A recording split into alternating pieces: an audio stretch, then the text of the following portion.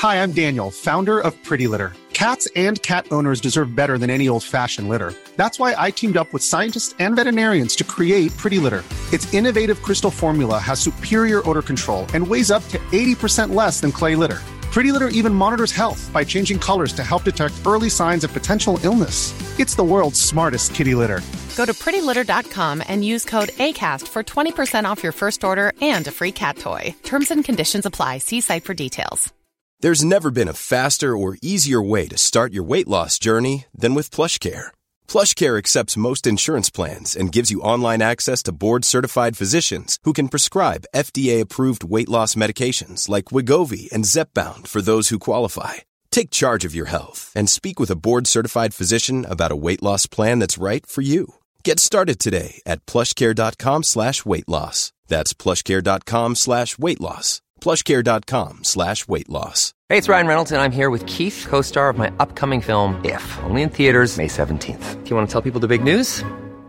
All right, I'll do it. Sign up now and you'll get unlimited for $15 a month and 6 months of Paramount Plus Essential Plan on us. MintMobile.com/switch. Upfront payment of $45 equivalent to $15 per month. Unlimited over 40 gigabytes per month. Face lower speeds. Videos at 480p. Active Mint customers by 531.24 get 6 months of Paramount Plus Essential Plan. Auto renews after 6 months. Offer ends May 31st, 2024. Separate Paramount Plus registration required. Terms and conditions apply if rated PG. Welcome to the third episode of Wicked Problems, the climate tech podcast that, based on last week's election result in the UK, looks more likely than a lot of Conservative MPs to be around this time next year. I'm Richard Delavan. This bonus episode is really a companion to our interview with Jim Mann, the CEO of carbon removal company Undo. Carbon removal will become a big business, some say the fastest growing ever, if only costs can come down for different pathways, something closer to $100 a ton, and that's something the U.S. Department of Energy and others are trying to steer towards. But for that to happen, and for private capital to get in to help make it scale in a big way, removals have to avoid some of the pitfalls that have beset the other side of carbon markets, kind of carbon offsets that companies and individuals can buy so they can say they've done something to balance out things like flights. We're a couple of years away from the 2026 World Cup, which, because it's spread across stadiums from Mexico City to 2,500 miles away in Vancouver in Canada, is expected to produce as much CO2 as Fiji for a year. But over the last year, we've seen offsets take a hammering.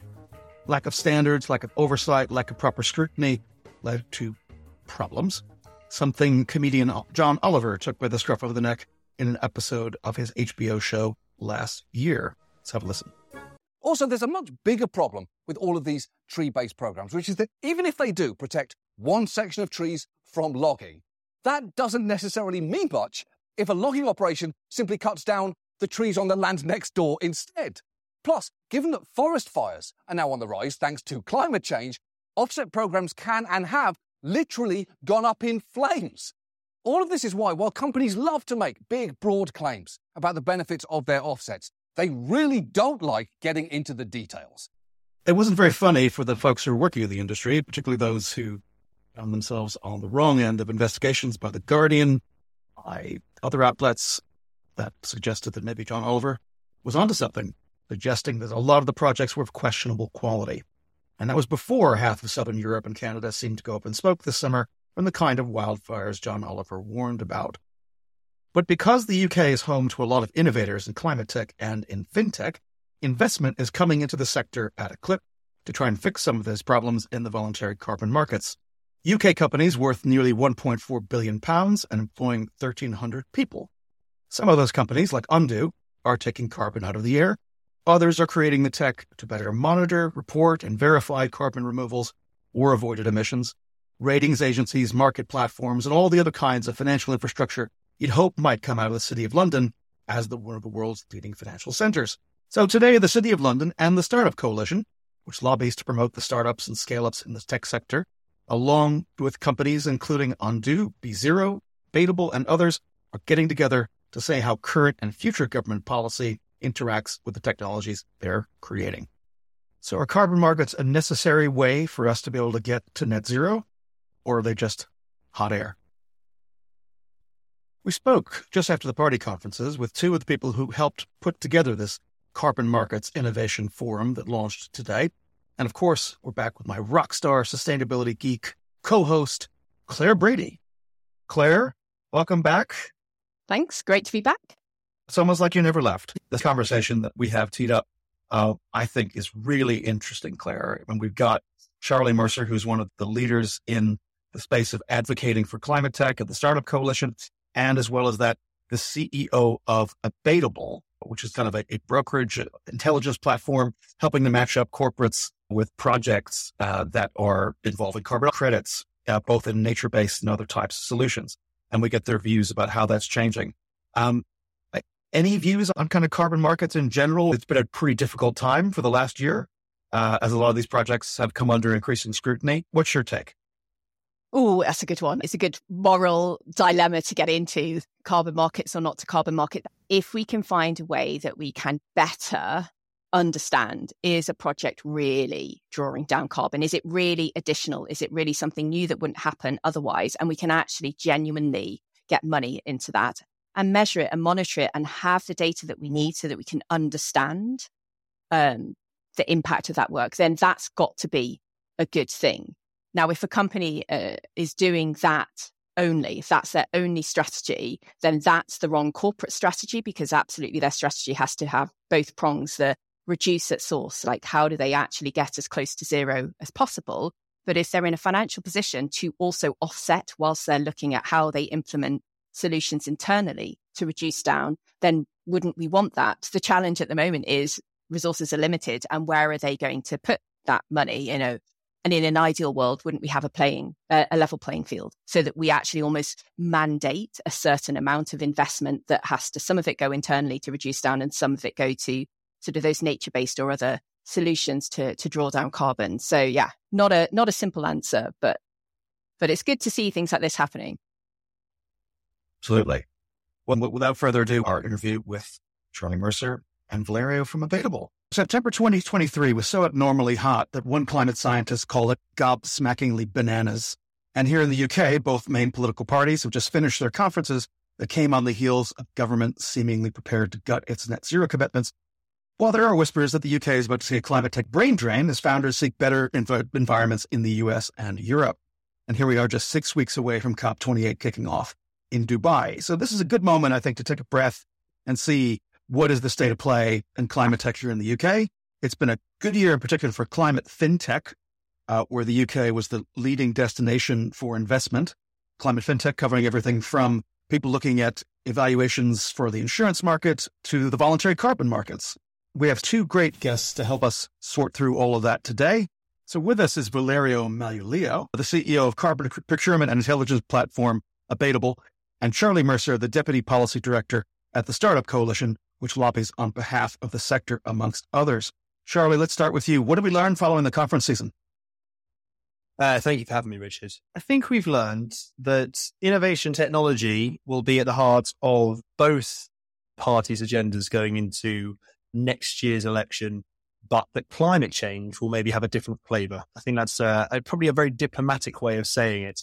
I think we've also learned that Labour are feeling more optimistic than the Conservatives about next year, if ever we needed that to be reaffirmed. Rishi's announcements, we've had countless conversations with innovators, investors in the space over the last 2 weeks. Rishi's announcement was a political announcement. It wasn't a policy announcement. And actually, consequently, while mood music sets the tone for investment, it cannot be understated how significant it is, and indeed the consequences for regulation, policy, roadmaps, for the work in the civil service, outside of a selection of technologies that absolutely were well publicized in the press and were impacted and pushed back by a few years. In terms of the policy detail from the Labour Party, we have little more, but that's understandable because we are 12 months away from an election. There was some announcement around a national wealth fund that Rachel Reeves is looking into. And I think that's more towards infrastructure and investment across the board, where rather than specifically looking into to climate innovation, but it will certainly feature. And also Peter Carl in the first speech as a shadow digital secretary, the first ever shadow digital secretary to speak at Labour conference, he spoke about extending R&D timelines to 10 years for UKRI funding, which I think maybe that's a little bit of a teaser for the fact it's going to be a big part of Keir Starmer's agenda, and that will feed into how they support with investment priorities as well. So to come to you next, Valerio, what were you looking for, and did you hear it? First of all, thank you so much for having me as well. Great to be here with Charlie as well. But I think as a founder, obviously I look at these sort of things with a different lens, right? Which is, if I put together a 5 to 10 year business plan, how credible that is, and will it be supported or will it be brought down by regulation, right? And so those are some of the sort of external risks and factors that I need to take into account. And, none of what was discussed last week and in the prior week have any meaningful impact on my business, on my industry in the next 12 to 24 months. Let's just be very clear, right? So for me, it's really building capacity and understanding what the future outlook is for our particular space and climate more broadly. I think when you're looking at the state of play within the voluntary carbon markets, which is effectively looking at organizations that are voluntarily setting net zero targets for their climate strategy and sustainability strategies, and using carbon credit as a way to get there partially. The state of play is the market that has seen an incredible amount of growth in a very short period of time. We're talking really like 3-4x just since the COP in Glasgow. And so it was a market that was unprepared for that level of growth. It was a market that was unprepared for that level of scrutiny. And so right now what we have is, quite rightly so, a lot of eyes on it, questioning some of the fundamentals of the market, whether the sort of infrastructure is ready to cope with that many organizations coming to market. And so what I'm really looking for in this type of activities that we do and the type of conversations that we have with governments across the world, not just in the UK, is to what extent does the government believe in the carbon market as an efficient solution to help us deliver on the Paris Agreement and so on our net zero world pretty soon? And what solutions and what incentives can they put in place for that market to thrive? And, research has shown that the voluntary carbon market can help halve the cost of reaching the Paris Agreement. That is massive. That is something that any government should really, be paying attention to and investing actively into. So one of the challenges that we have is by 2030 to stay on a 1.5 degree track, we have to reduce emissions by 45% between now and the end of the decade. As you say, we've experienced a lot of growth in the voluntary carbon market, but the scrutiny that it's been subject to, The Guardian in particular, has involved several investigations. Does that actually create an opportunity for companies like yours that are actually trying to create better standards that get them the kind of credibility that they need? It's without wanting to take advantage of sort of this negative situation, it certainly has created an opportunity for a new wave of solution providers, of infrastructure providers who can better represent the type of integrity and transparency that the market is expecting and is demanding for something like this, right? So I think there is an opportunity there. I would say all the recent scrutiny has highlighted some fundamental challenges with how carbon projects have been allowed to issue carbon credits and be retired. And we're not ones to shy away from those criticisms. And we've been publishing our own research as well about it. And we advise and educate our customers as well about how to spot some of these situations before it hits their own portfolios and their own sustainability reports, right? Or before they get splattered all over The Guardian. But in reality, there is a fundamental need to scale these solutions, to invest in these solutions. And it's driven by two main challenges we face when reaching, as you said, keeping it below 1.5 degrees by 2030, 2035. Number one, there is a number of activities, particularly industrial activities and manufacturing activities, for which the abatement cost is too high today, right? There are certain things that we just have no idea how we were going to bring down the emissions from those activities at a reasonable cost. We're talking sub 1,000 pounds per ton, roughly, right? So that's number one. So there's some activities that we just simply cannot decarbonize as fast as we need to. Number two, there's the sort of this cost of time when we're talking about carbon, right? The longer we wait to take action, the longer we wait to decarbonize and reduce emissions and compensate for some of the emissions that we have at the moment, the harder it will be to get there. And that's because of the compounding effects of CO2 in the atmosphere. And so those two really create this like magic opportunity right now to take advantage of quite an interesting, let's call it almost financial instrument, but not necessarily financial instrument, but an instrument, a tool that can finally put a price on a liability like carbon, which historically we've not been able to value. And we can talk for hours about whether the current price is correct and any adjustments and market adjustments that need to happen. But fundamentally, that's at the core of it, is we're pricing a liability we've never been able to price before. We should take advantage of that. And that's what we're here to do. Right. Charlie, California just passed its intention to require companies that do business in California above a certain revenue to report their Scope 1 and Scope 2 emissions. And there's still talk of the SEC in America doing something similar. So will we see, do you think, a new wave of regulation kind of driving this measurement, thus leading to this expansion of the necessity for carbon markets going forward? And should we be advocating for that regulation to happen faster? What's your view? Yeah, so I think you're right, and we're certainly seeing in the UK we have world leading regulator in the FCA that is really thinking about the stuff meaningfully. I also think that it's necessary because the way that we as an organisation conceive of the carbon markets is the end to end demand and supply of a carbon credit, and ultimately people being able to quantify what their demand should be before they even work out what proportion of their emissions they wish to offset, reduce, etc. That's the first step. And actually one of the most efficient ways to make people do that is to tell them that they have to, because it's the law, right? And actually we would like to see creative ways for governments to support, point people in the right direction, and potentially even subsidize access to software that enables quantifications of emissions as part of that journey. Because, at the moment, if regulation were to be expanded to a bunch of these firms, they wouldn't have the faintest idea as to how to go about doing that, right? So we would prefer that alongside regulation, which we think is very important and is necessary and indeed inevitable, you do see this a tandem role for government in enabling and empowering businesses to quantify their emissions.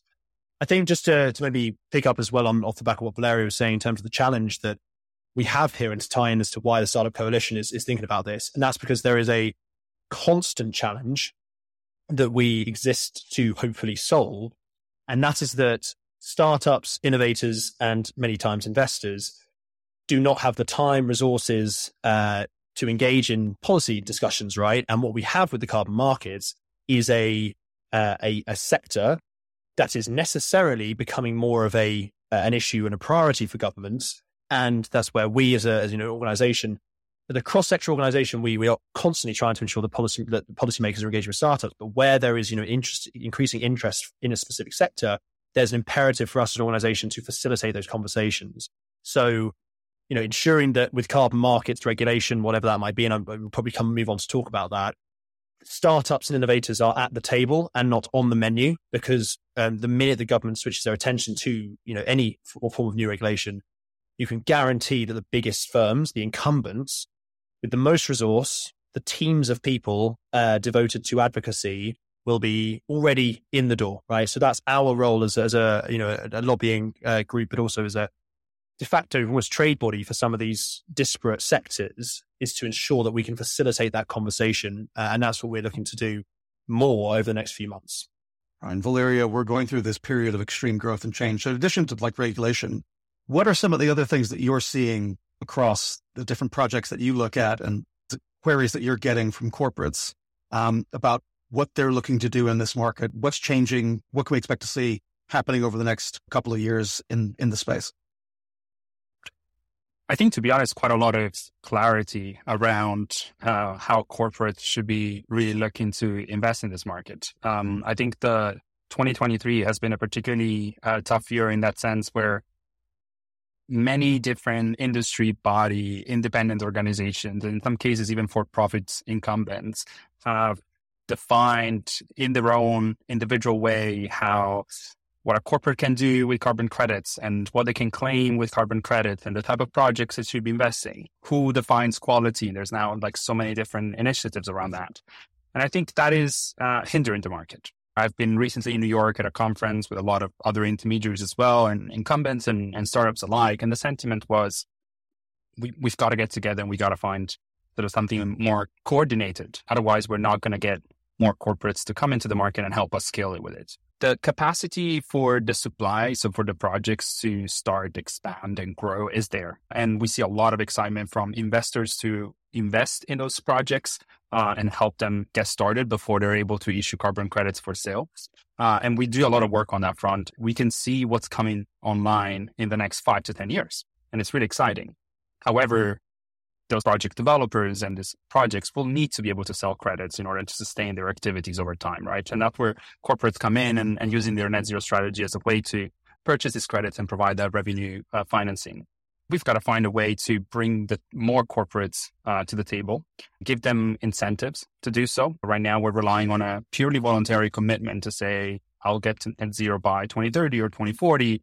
I'll use a proportion of carbon credits to get there. And so better guidelines. I think it may not be necessarily regulation, although that would help greatly, I would say, but some form of government support and public support for the voluntary carbon market as a mechanism to get to net zero, I think will go a long way.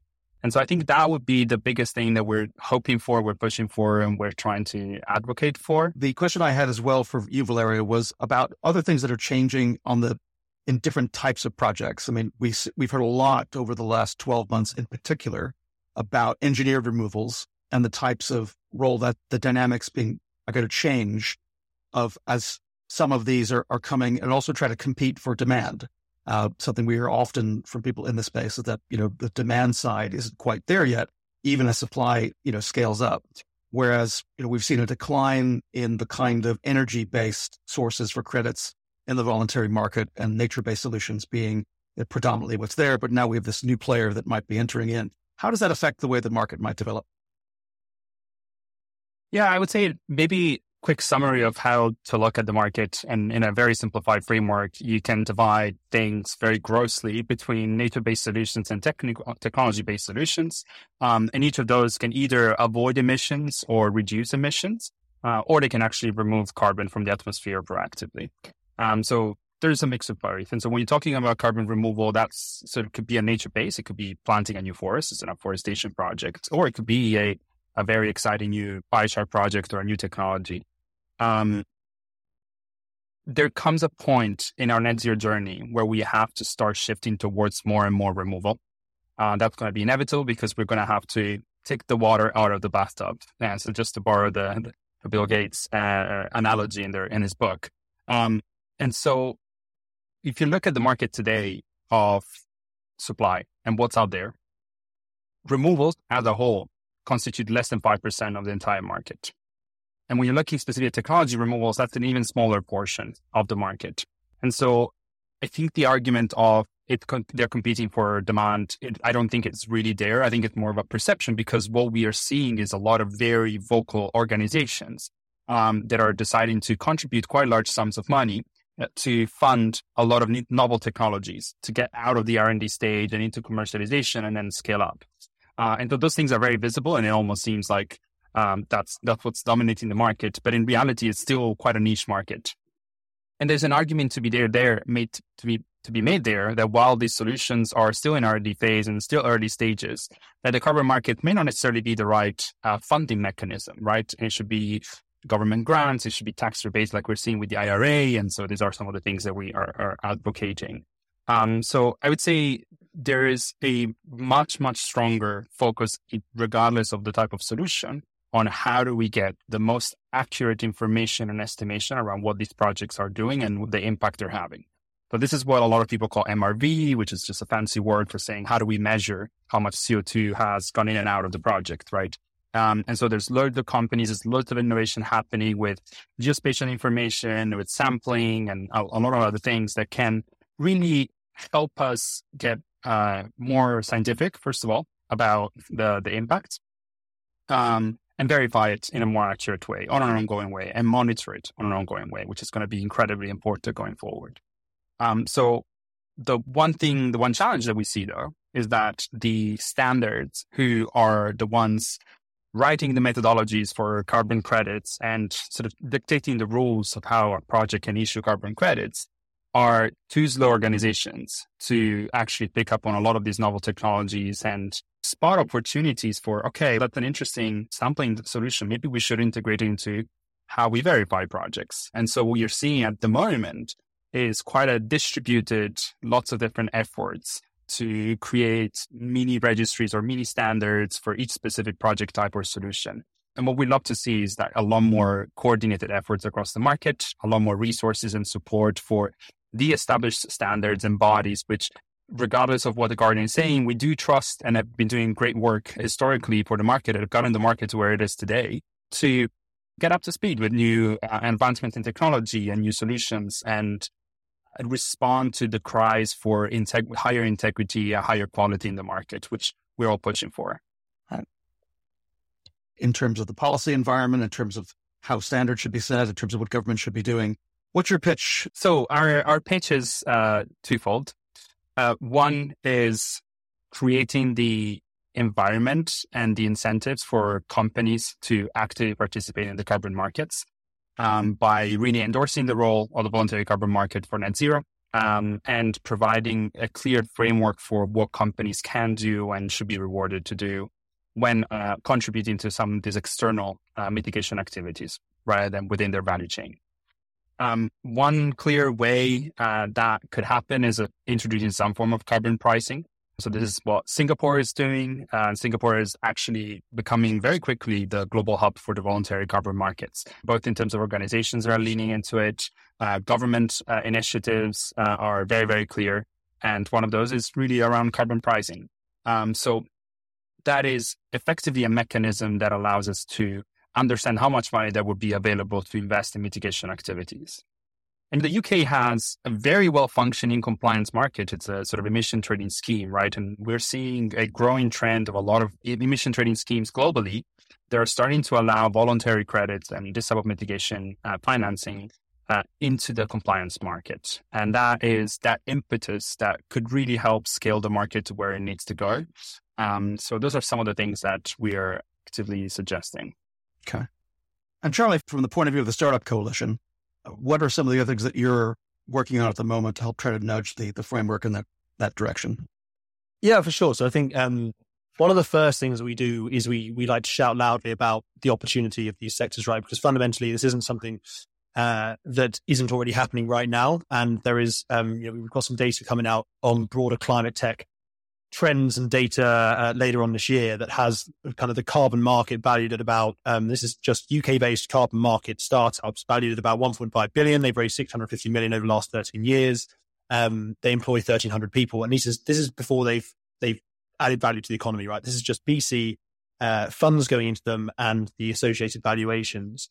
Now, beyond that, I think the second piece, once we have celebrated and advertised the value of any given sector, is grounding what we're going to then do in the realities of how policymakers are currently thinking about that area.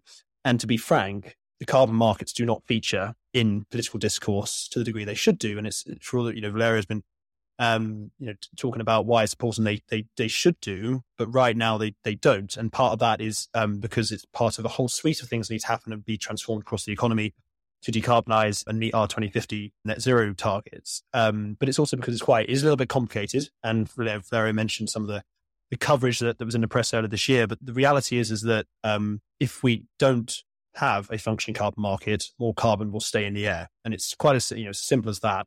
But then there's a level deeper that we will then be working with policymakers over the next 6 months on ahead of the election to upskill them to understand, right, what's the difference between the voluntary market and the emissions trading scheme, which is, seemingly very different, but actually intersects with it. And we do have a carbon price for very specific emissions that are covered by the UK emissions trading scheme. How could that start to interact with the voluntary carbon market? So specific policies, that's the sort of thing we want to talk about, right? Is once we've done that upskilling, how do these two markets interact? Is it necessary? Is it appropriate?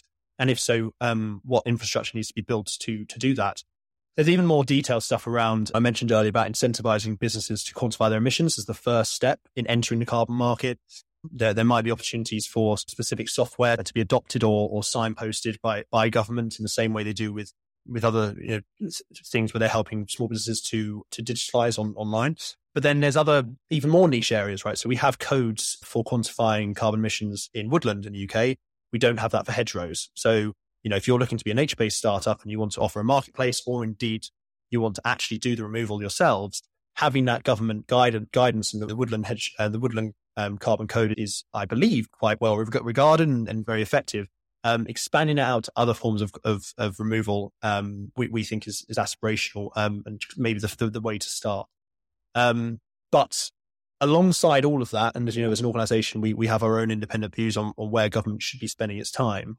Our core function is to ensure that we bring startups to the table, right? And we're going to be launching, I believe when this comes out, it will have launched, but the Carbon Markets Innovation Forum, of which Valerio Innovate will be a founding member of our steering committee, which is going to feature 12 organizations, probably 12 plus, actually. We're going to add in a few more of the leading carbon market startups across the world. So it's not just UK-based startups, but we're bringing together a bunch of the household names who we'll be talking about over the next few weeks to come together and help strategically guide this Carbon Markets Innovation Forum, which the core function of which will be to act as a convening forum for any startup around the world engaged in carbon markets as regulators start to turn their attention towards them, and specifically, again, in the spirit of where our expertise lies, as the UK government starts to pivot towards carbon markets, we want to ensure that we facilitate that conversation through the Carbon Markets Innovation Forum, starting with the voluntary carbon markets consultation that we believe is coming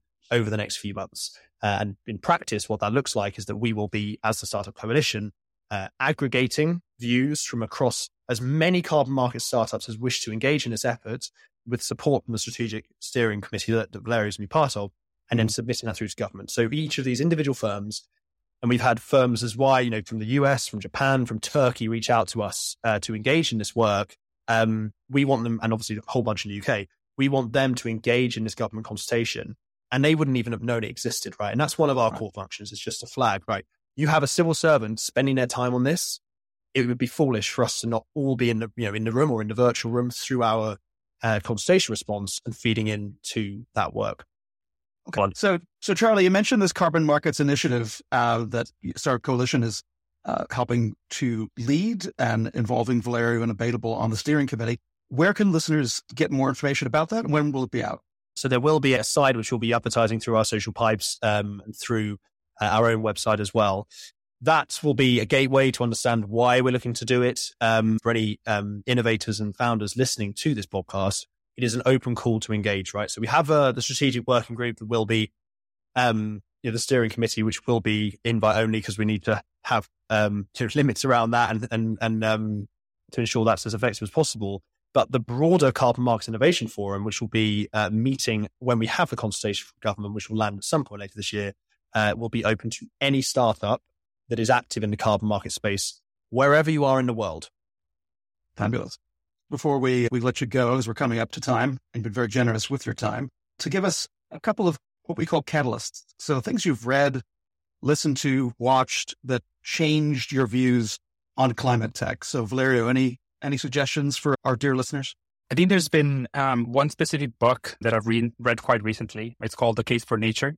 It's by Siddharth Shrikant, which happens to be a friend of ours, very active investor in the nature-based solution space, and has put forward an incredibly clear and compelling case and framework for investing in nature and valuing nature as much as we value any other type of assets.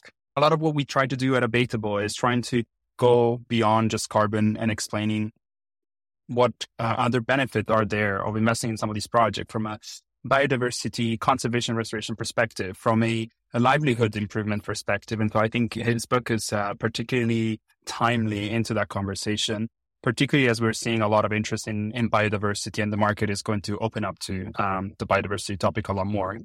Okay.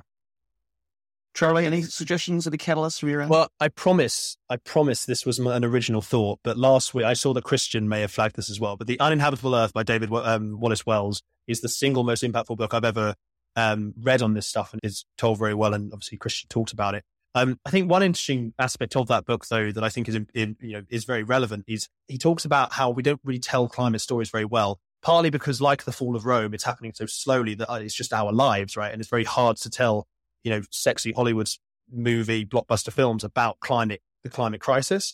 I say I would actually take that a little bit further and say we don't really talk about climate opportunity and the climate innovations as well as we should do. And this is why this podcast Obviously, I should say with the Wicked Problems podcast, right, is going to be my home of finding out about this stuff, Richard, going forward. But we do need to tell stories much better. And from a policy perspective, I mentioned that the gateway for anyone interacting with the sector should be about the opportunity and the success we're seeing already. And we should be doing a lot more of that.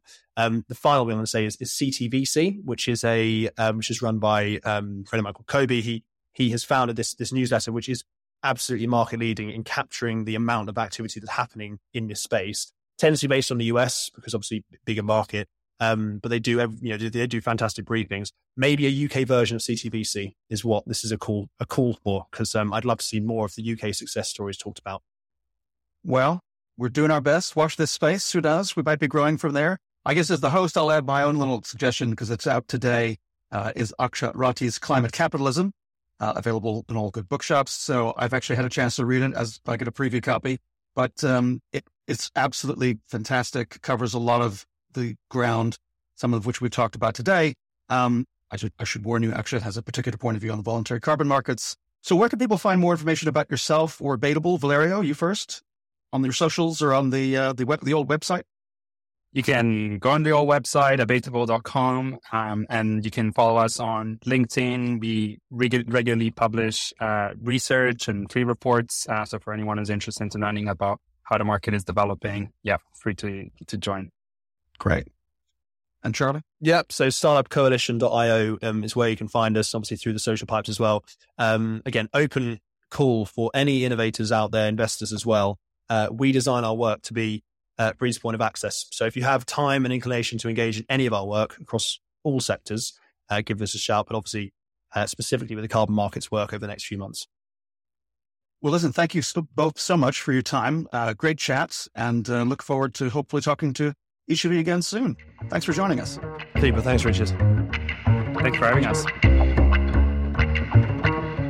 Claire, that was, I think, a really fantastic conversation with Charlie and Valerio. And I think that there's so much to be talking about with carbon markets. I think that Valerio in particular has this view about how standards, about how things are, the improvements of accountability are going to hopefully address some of the issues that we've seen in those markets over the last year, because it does seem like we're going to be having to have them be a feature of our lives in terms of being able to complete the decarbonization equation between now and 2050. What was your takeaway from it? Actually, I found it really reassuring to sort of hear the approach they're taking and that vision that they have and their recognition that it's actually in the quality of that verification process and being able to do that on behalf of those corporates. And that's really the reason we've had that pushback has been because that hasn't been there. And I thought it was really interesting. You said just the pace and scale at which the sector suddenly had to mobilize meant that we hadn't really got all of that in place. And so, I think it's a really good sign that that's coming. Obviously, it would have been great if it'd been there from the start, but yeah, it's good signs. Well, I suppose, the best time to have done it would have been 10 years ago. The second best time to do it is now. Well, we'll have to leave it there. Thank you again, Claire, for joining us. Terrific to have you on board and really looking forward. I think that one of the things we can tell our listeners that they can look forward to is conversations that will be about various different sectors. We've gone really heavy on this kind of carbon markets and carbon removal this week, but I think that in coming weeks, we'll be talking about food tech. We'll be talking about nature-based solutions. We'll be talking about some things in the built environment, and we'll definitely, hopefully be talking to some other folks who are looking at things like the climate risk in insurance, which is something we don't talk about enough. And indeed, we're also looking forward to perhaps the first edition of our club, where we'll be having our discussion around Akshat Rathi's terrific Climate Capitalism, which was just out this month. So listeners, if you haven't had a chance to read that, do pick up a copy, do listen to the audiobook. Akshat's a great talker and a great storyteller, and I think you'll learn a lot. So hopefully in the coming weeks, we'll schedule an opportunity for people to field their questions, and Claire and I can discuss them on air, and hopefully maybe even in a future episode, have Akshat join us. So with that, we'll leave it there. Claire, thanks for being here. Yeah, thanks. It's been an absolute pleasure. Cheers, Richard. As always, people can find you on LinkedIn is the best place. We'll put that link in the show notes. And of course, also please do subscribe to our newsletter on Substack, wickedproblems.substack.com. Also in the show notes. Have a fantastic week.